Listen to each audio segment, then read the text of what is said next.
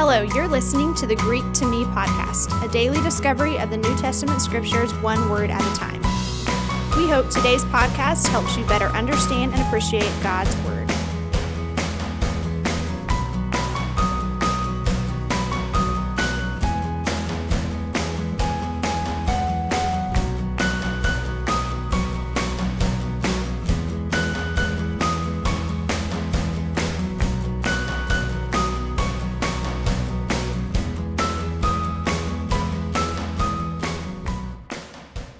January 13, Un. In Ephesians 4, verse 1, Paul writes, I, therefore, a prisoner for the Lord, urge you to walk in a manner worthy of the calling to which you have been called. Elsewhere, Paul uses similar language and says to walk in a manner worthy of the gospel. So that's what he's referring to when he's talking about the calling that you've been called. He's referring to the gospel call, the call of salvation. The word I want to pull out is the word therefore. Here in the Greek, the word un, it means just that. Therefore, and so, then, which is just simply a way that we're familiar with to explain the natural result of something that had previously been stated. And anytime we see the word therefore, especially as we read our Bibles, because it helps draw out spiritual significance for us, whenever we see the word therefore, we must ask what it is there for, because the therefore, as I've always heard said, is always therefore a reason. And so that particular significant and spiritual truth that it draws out for us today is this, that gospel obedience, the order of our gospel obedience, our Christian obedience, matters. The word therefore is there in verse 1 of chapter 4, in the very middle of Paul's letter to the Ephesians, for a reason. He had just spent chapters 1 through 3 focusing on Christian belief. And then because of those Christian truths, he says, therefore, because of these things, because of all I had written in the previous 3 chapters, walk in a manner worthy of your calling, or in a manner worthy of the gospel.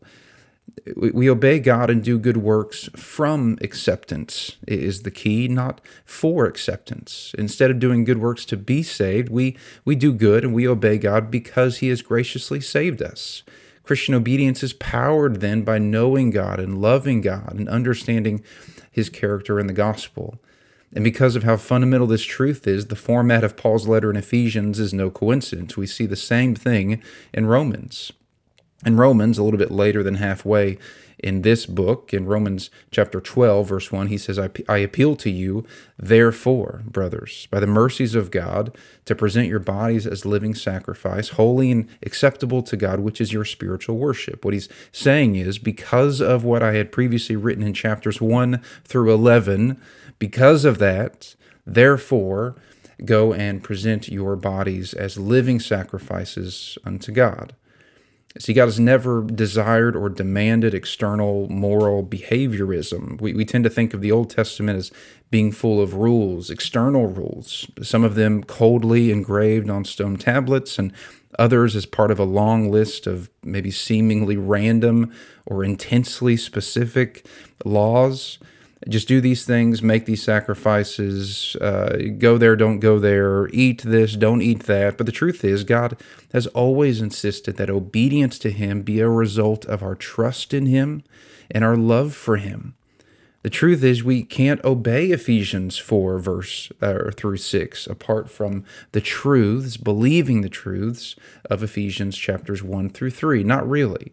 We cannot walk in a manner worthy of the gospel without a saving knowledge that comes by the truth of the gospel.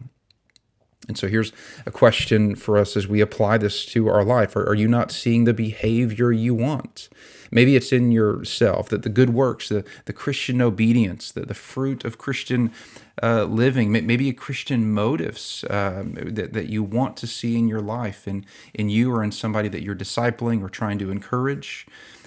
We would be encouraged then to hear, based on this Christian truth of the Christian obedience being that we know God and then we love God, and then flowing from those things we obey God. With that in mind, if you're not seeing the behavior you want, we should zero in on belief, not zeroing in on the behavior itself.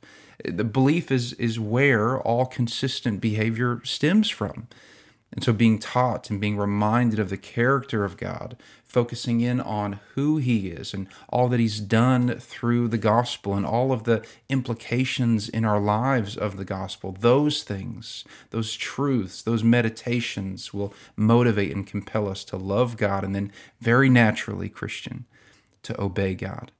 After all, the most fundamental Christian truth and belief is, as Paul writes in Philippians 2:13, that it is God who is at work in us, both to will and to work for his good pleasure. So not only is he ultimately the active ingredient of our sanctification at work in us to will and to work for his good pleasure, we can provoke in us the gratitude, the love for God that will naturally lead to obedience whenever we do the Ephesians 1-4 living, the Romans 1-11 living of focusing on meditating and zeroing in on our belief, what we know, which provokes a love for God, which naturally leads to then Christian obedience of God.